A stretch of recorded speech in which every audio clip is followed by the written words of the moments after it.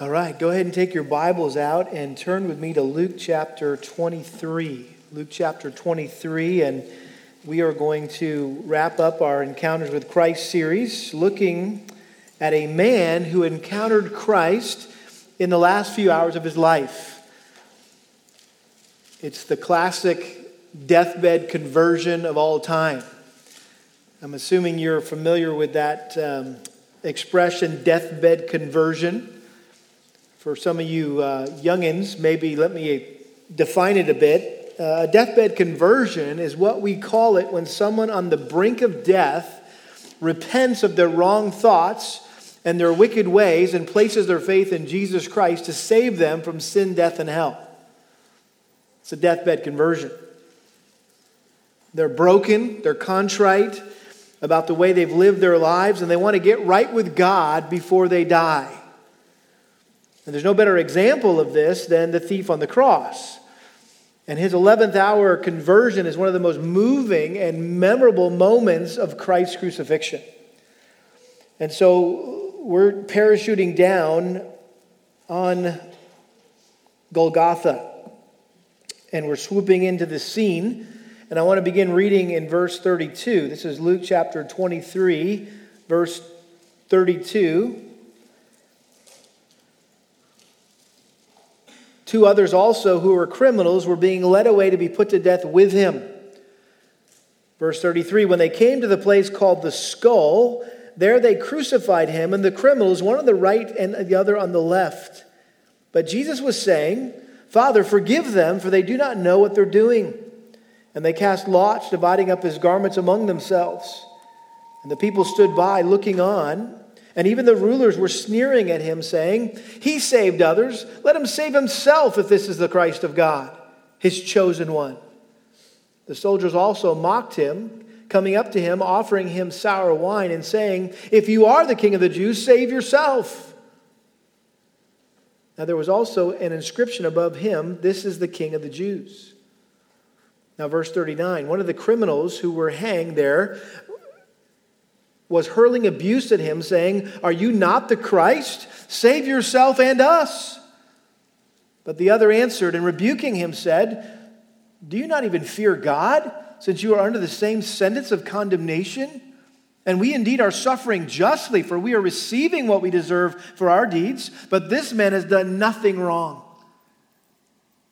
And he was saying, Jesus, remember me when you come in your kingdom. And he said to him, Truly I say to you, today you shall be with me in paradise. One of the most familiar images of the crucifixion is three crosses standing on a hill side by side. That's how the death of Christ is often portrayed, perhaps most commonly portrayed. Jesus hanging on a cross between two thieves. And while all four Gospels mention the fact that two thieves were crucified alongside Jesus, Luke is the only one who gave us a detailed account of what happened to those two thieves. And so to me, verses 39 to 43 are really the highlight of the crucifixion account. And the salvation of this penitent thief shines forth in the midst of this pain and agony and darkness and sadness of Jesus' death. The Old Testament prophet Isaiah prophesied that Jesus would be numbered with the transgressors. Isaiah 53:12.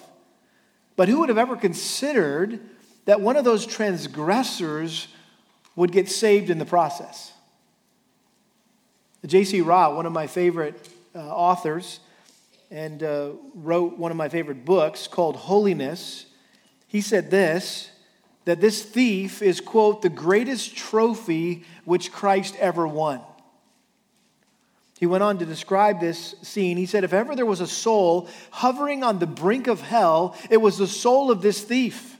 If ever there was a case that seemed lost, gone, past recovery, it was his. If there was ever a child of Adam whom the devil made sure of as his own, it was this man, yet he was plucked as a brand from the fire. So in the providence of God, these two criminals were given front row seats to the crucifixion. No one had a better view of what Jesus went through on the cross than these two guys. Both of them witnessed him struggle on the way to Calvary to the point that someone else had to be forced to carry his cross. Both of them heard the mourning and the wailing of the women who followed him. Both heard him tell them to weep for themselves because of the judgment that was about to come upon Jerusalem for rejecting their Messiah. They both saw the soldiers drive nails into his hands and his feet and then mercilessly hoist him up beside them on a cross. Both of them heard him cry out to God to forgive the people because they didn't know what they were doing. Both of them watched the soldiers gamble for his robe. Both of them heard the religious leaders taunting him to save himself if he really was the Messiah as he said he was. Both of them heard the Roman soldiers mocking him that if he was the king, then why not prove it? They both read the inscription above his head that read, "This is the King of the Jews." They could see the drops of bloody sweat dripping down his body. They could hear every groan and see every grimace on his face. But even though they both witnessed this same exact event, it made a completely different impression on each of them. And they both responded in two profoundly different ways, which resulted in each of them spending eternity in two profoundly different places. And so I want us to look at this story tonight and consider the responses of these two thieves, which are really representative of the two possible responses that any one of us could have to the death of Jesus Christ. You could respond, number one, with hostile rejection and unbelief, or you could respond in humble repentance and belief. Let's look first of all at this one criminal, this one thief in verse 39 who responded in hostile rejection and unbelief. Look at verse 39 again. One of the criminals who were hanged there was hurling abuse at him, at Christ, saying, "Are you not the Christ? Save yourself and us." And so the crowd surrounding the foot of the cross were yelling at Jesus to prove that he was who he said he was by rescuing himself. And if that wasn't enough to deal with, all of a sudden this guy next to Jesus, one of the criminals, starts yelling the same thing. And he got caught up in the frenzy and sarcastically taunted Jesus to save all of them. I mean, come on, man, perform a miracle and get us all out of this mess. I mean, this guy wanted to be saved for sure. He didn't want to be where he was at that time. He wanted off that cross. But his problem was he wanted to get saved his way. He obviously had no thought of God, no guilt for his sin, no desire to repent or to change, no sense of any need for forgiveness or a savior. And neither did anyone in this angry mob below. And so consequently, they all rejected him. Why? Because he wouldn't come down off the cross. But what they failed to realize that if he saved himself, then he couldn't save them. And so contrary to what they believed, it wasn't weakness that kept Jesus on the cross. It was his powerful love for them. And even after all the Jewish religious leaders and Roman soldiers had done to him, he still had tremendous love and compassion for them. And he did what he had taught his disciples to do, to pray for your enemies. And so he prayed that God would forgive them for what they were doing because they didn't know what they were doing. They were acting in total ignorance. And God could have and should have killed them instantly for killing his son. But God was merciful to them. And guess what? If you're here tonight and you are someone who has rejected Christ or is rejecting Christ presently, you need to know that Jesus is praying for you too. He's no longer on the cross. He's at the right hand of the Father in heaven. But I think his heart is the same. Obviously, he's praying for you right now in your ignorance because you don't know what you're doing. You think you know what you're doing? Yeah, I don't need Jesus. Yeah, whatever. Kind of like Jonathan was admitting when he was a young person, who needs Jesus? I'm going to do my own thing. You need to realize that God could kill you instantly for your rebellion against him if he wanted to. But what he wants is to forgive you. You say, well, how could he possibly forgive me for all that I've done? Well, that question is answered in the experience of the second thief. Because both Matthew and Mark recorded that at first, both criminals were mocking Christ along with the crowd. They were both doing that. But as the hours wore on, God began to convict the conscience of one of those two criminals, and he repented of his life of sin, and he placed his faith in Jesus Christ. And so that's the second response, is humble repentance and belief. Notice verse 40.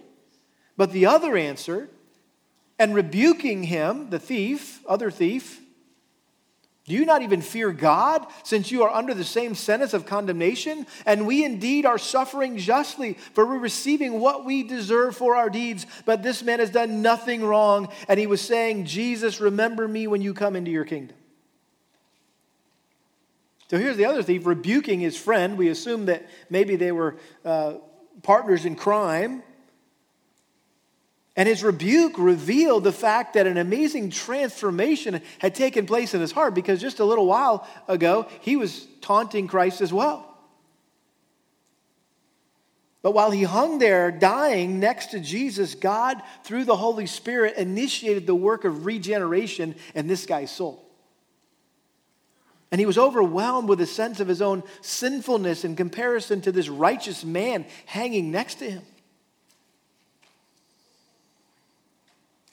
Now, we don't know anything about this guy other than this. So we don't know how much or how often he stole, or from whom or why he stole. All we know is he was a wicked thief who deserved to die for his crimes. And we don't know if this was the first and only time he had been with Jesus, had interacted with Jesus, had encountered Jesus, but apparently what he saw and what he heard that day was enough to make him want to turn from his life of sin and to place his faith in Jesus as his Lord and Master. And his decision demonstrated remarkable faith in light of the circumstances. I mean, think about when this guy got saved. Jesus' own disciples had abandoned him. They had all scattered and denied him. The Jewish religious leaders, these were the guys that were supposed to be leading the nation to have a relationship with God. They had rejected Jesus as a blasphemous fraud. To the Roman soldiers, Jesus was just a big joke. Not to mention the fact that Jesus was hanging there next to this guy, nailed to a cross. And yet, despite all this thief boldly professed faith in this bleeding, suffering man as his Lord and Savior. He trusted a dying king because he recognized that he was no ordinary king. He was a different kind of king. A king who was not of this world, that he was a forgiving king who had the power to bring even the worst, most unworthy subjects into his kingdom. So when you think about all that this guy had to overcome in his mind and his heart, I mean, his faith was truly astounding. G. Campbell Morgan, who is a classic commentator from Great Britain, along with the Lord now, this is what he said. He said, quote, "It seems to me the story of the faith of the dying thief is the most remarkable in all the ministry of Jesus Christ." He says, "I do not know of any manifestation of faith quite so wonderful." John Calvin, who commented on this as well, he said, "I know not that since the creation of the world there was ever a more remarkable and striking example of faith." Someone else said it this way, that it was the grace of God to be able to see the sun behind such dark clouds. And so the genuineness of this guy's faith and repentance, I think, is evidenced in some pretty significant ways.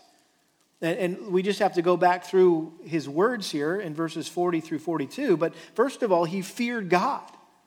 He said, don't you even fear God?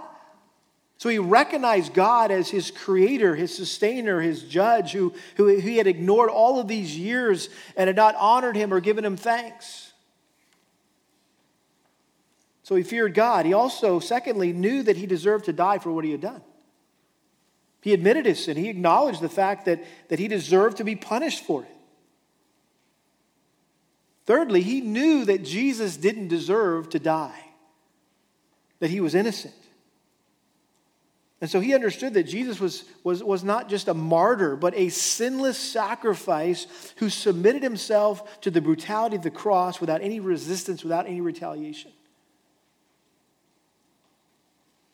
He also believed that Jesus was who he said he was, that he was the Messiah. He was God's Son sent to save us.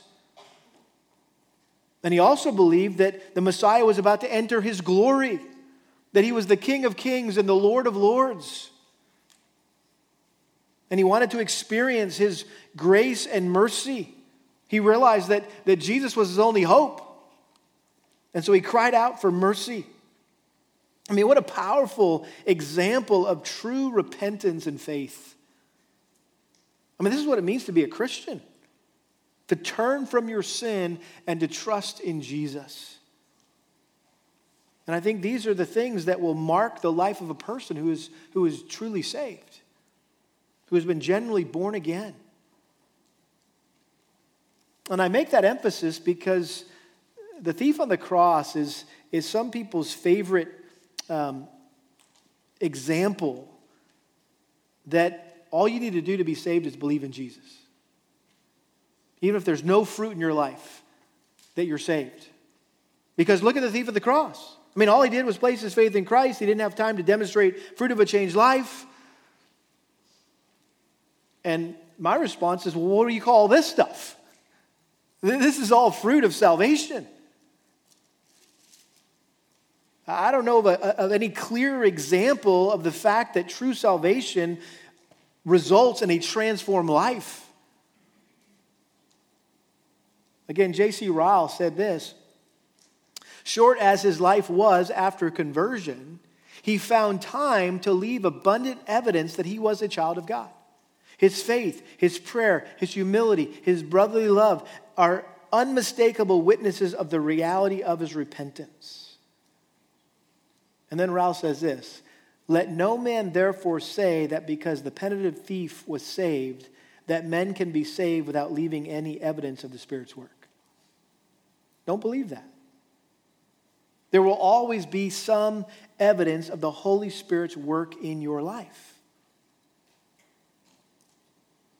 I appreciated Jonathan's talking about, hey, this is who I was before I was saved, and then I got saved, and then this is what the Lord started doing in my life. I had new desires.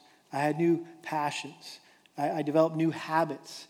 That's what's called sanctification, right? And you can't separate justification from sanctification. If you're justified in Christ, you will be sanctified. And so if there's no sanctification going on in your life, then that's evidence that you probably haven't been justified. Now, on the other hand, let me say this, and be quick to point out that this man never got baptized. He never joined a church. He never took communion. He never served or financially supported the work of the kingdom or the cause of Christ, which is undeniable proof that salvation is not by works, but by grace through faith alone, Ephesians 2:8-9. For by grace are we saved through faith. It's not of ourselves, it's the gift of God. It's not of works, so that none can boast. And so this thief didn't deserve to be saved, and there was nothing he could do to earn his salvation. Amen? And notice verse 43. How did Jesus respond? to his repentant faith. He said to him, "Truly I say to you, today you shall be with me in paradise." So Jesus assured him that he would reward his repentant faith, which God had granted him by bringing him to heaven with him when they died. Don't miss that. This repentant faith that we witnessed or we're witnessing here, this was nothing this man accomplished on his own. This was something that God did in his heart. God grants repentance and faith. And some people say, well, you can't add repentance to faith because repentance is a work. And the Bible says you just have to have faith. Well, guess what? Faith is a gift from God. Faith, God grants us the ability to believe. Guess what? So is repentance. It's a gift from God. And the Bible talks about that in multiple places. Acts chapter 5, verse 31. Acts chapter 11, verse 18. 2 Timothy chapter 2, verse 25. It mentions, it specifically says that God grants repentance. So it's equal to faith in that regard. And so God granted him this repentant faith, and God said, and Jesus said, hey, I'm going to reward you by bringing you to heaven with me when we die. He says, today you shall be with me in paradise. The only other time that word is used in Scripture, there's only two other places. Both refer to heaven.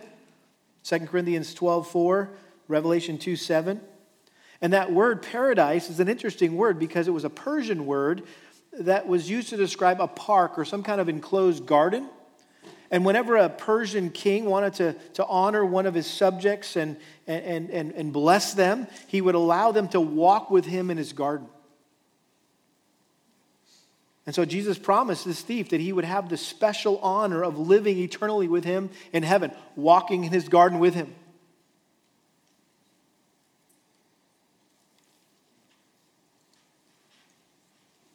We often hear that heaven is going to be paradise, right? It's equated with paradise, whatever paradise means. We have a very earthly view of paradise, so it's really hard to imagine what heaven will be like. But we need to remember that whatever it is that we're looking forward to most about heaven, it will pale in comparison to the fact that Jesus will be there. Notice what it says, truly I say to you, today you shall be with me in paradise.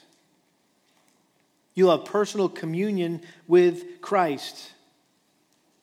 So the best part of heaven is going to be just being with Jesus. There might be a bunch of gold stuff up there, and there might be a bunch of other really cool things, and wow, we'll have like eternal bodies, and we'll be able to walk through walls like Jesus did. You know, we'll be able to, it's going to be crazy. But the best part of it is we're going to be with Jesus. Notice he said, today you shall be with me in paradise. This is a good reminder that when a believer dies, their soul is instantly in the presence of Christ in heaven. Paul said in 2 Corinthians 5:8, I prefer rather to be absent from the body and to be at home with the Lord. Philippians 1:21, for to me to live is Christ and to die is what? Purgatory. No, it's gain. He says, I'm hard pressed from both directions, having the desire to depart and be with Christ, or to stay here. That would not be a difficult decision, right? If it was like, hey, I can stay here and continue to serve the Lord, or I get to go, sleep for 2,000 years, soul sleep. That's a doctrine some people believe in. Or I get to go to purgatory. No, I'd rather stay here and serve the Lord. No, Paul knew it was either serving the Lord here or worshiping Christ in heaven. I can't decide. So there's no such thing as purgatory. There's no such thing as soul sleep. The implication here is clearly the second this guy breathed his last breath, he went straight to heaven.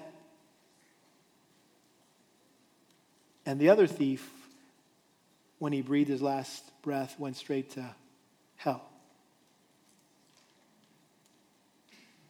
I mean, this is the ultimate deathbed conversion, isn't it? In the final moment of this guy's life, a lifetime of sin was forgiven.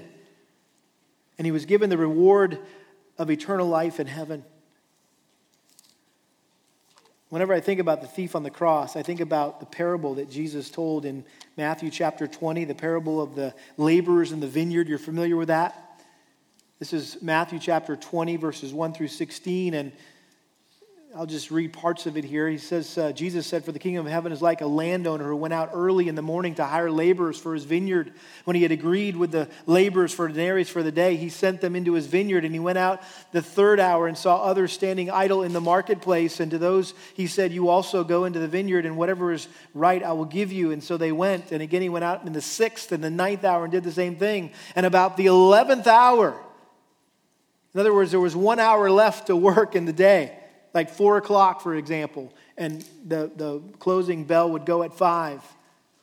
He went out and found others standing around, and he said to them, "Why have you been standing around idle all day long?" They said to him, "Because no one hired us." He said to them, "You go into the vineyard too." So when evening came, the owner of the vineyard said to his foreman, "Call the laborers, pay them their wages, beginning with the last group to the first." When those hired about the 11th hour came, each one received a denarius. And when those hired first came, they thought they would receive more, but each of them also received a denarius. So you think about this. They lined all the guys up who had worked all day, and the guys that worked just for that 1 hour, the landowner comes and gives them a denarius. And the guys down at the end had been working all day going, "Hoo-hoo, we're going to this is payday for us. If he's giving them a denarius, surely he's going to give us 9 denarius because we worked 9 more hours than they did, or 8 more hours than they did." But they all got the same. Verse 11, when they received it, they said, "Thank you so much. We really appreciate you letting us work for you all day." No, they grumbled at the landowner, saying, "These last men have worked only 1 hour, and you've made them equal to us who have borne the burden and the scorching heat of the day." But he answered and said to one of them, "Friend, I'm doing you no wrong. Did you not agree with me for a denarius? Take what is yours and go. But if I wish to give to this last man the same as to you, what's that to you? Is it not lawful for me to do what I wish with what is my own? Or is your eye envious because I'm generous? So the last shall be first and the first last." I remember when God graciously and mercifully saved Tim Kemwright's dad. In the 11th hour, essentially. I think he was in his 80s. And I remember talking to him, and he felt so unworthy, like it wasn't fair, that he had lived his entire life for himself, and then here in the last few years of his life, God saved him. And so, if I remember correctly, we read this passage at his memorial service, that he was one of those guys that the Lord hired in the 11th hour. And sure, there may be those of us who have, walked with the Lord for many years. God saved us when we were young, and we've been enduring the scorching heat and carrying the burden of the kingdom on our back. And it's easy to say, well, that's just not fair. That would have been nice to kind of live my life however I wanted, and then at the last second get saved, and I'm in. Well, the reality is it's never too late to repent. As long as your heart is beating, the invitation to turn from your life of sin and place your faith in Christ still stands. But that shouldn't make you think that, all right, cool, then I'm just going to wait until the end of my life and repent like the thief on the cross. This is going to be my salvation story. This is how I'm going to encounter Christ. Someone said it so well.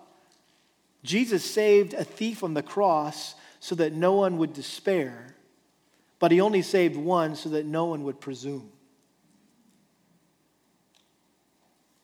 The Bible warns us not to be presumptuous in light of the brevity of life, the shortness of life, and the uncertainty of death.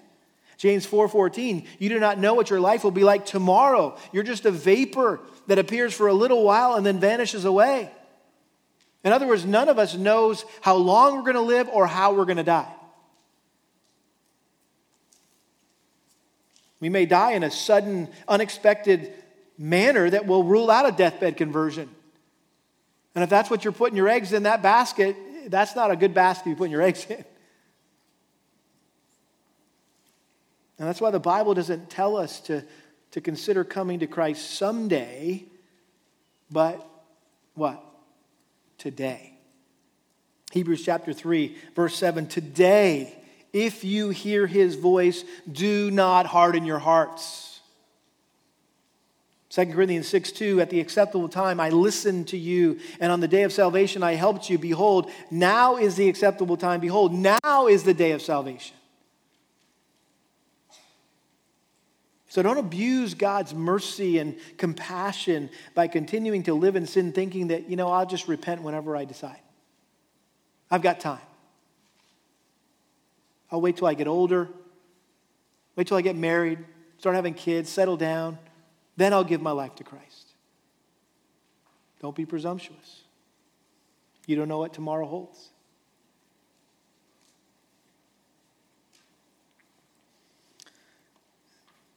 These three crosses that we have grown so accustomed to seeing on the hill of Calvary, they really are a microcosm of everyone in the world. All of us are criminals who are condemned to die. And Christ died in the middle cross, in the place of all those who repent and believe. And it's like we're hanging, all of us are hanging on either side of Jesus. And we're all going to die. And there's nothing we can do about it. The question is, where will we spend eternity? Will we spend eternity in heaven, or will we spend eternity in hell? And it all depends on what you do with the guy in the middle, with the man hanging on the cross. You can respond to him in hostile rejection and unbelief and die in your sin and have to pay the penalty for your own sin in hell.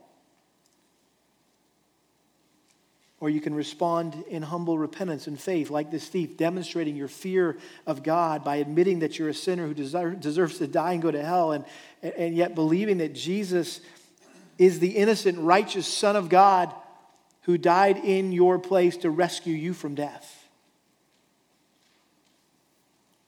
If you respond like that, then Christ will respond to you the same way he responded to this dying thief. He'll save you. He'll forgive you. He'll grant you eternal life in heaven when you die.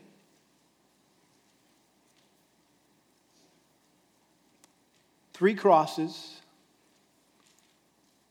two criminals, one choice.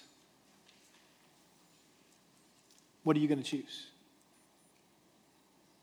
Let's pray. Father, thank you for the privilege that we've had to consider this amazing encounter that the thief had with Christ as he hung there on the cross next to Jesus. Lord, I know that this is very practical, relevant truth for every one of us sitting here tonight. Lord, I don't know where everyone's heart is at who's here, but you do. And I pray that you would accomplish your work in each of our hearts, that you would grant those who are not yet saved, that you would grant them repentance and faith as only you can do. Regenerate them by your Spirit. And Lord, for those of us who you've already done that, we thank you, we praise you. And I pray that you would give us a burden, a passion to tell others about Christ, and maybe even share their stories with someone this week. What a cool story to share, that no matter what you've done or how far you've gone away from the Lord, that there's always hope, that you can be saved, you can be forgiven, you can have hope of eternal life. So Lord, would you be glorified tonight through the preaching of your word? We know that your word never returns void. It always accomplishes the purpose for which it goes forth. And so would we be able to see the fruit in our lives as a result of the sitting under the teaching of your word. We pray this in Jesus' name. Amen.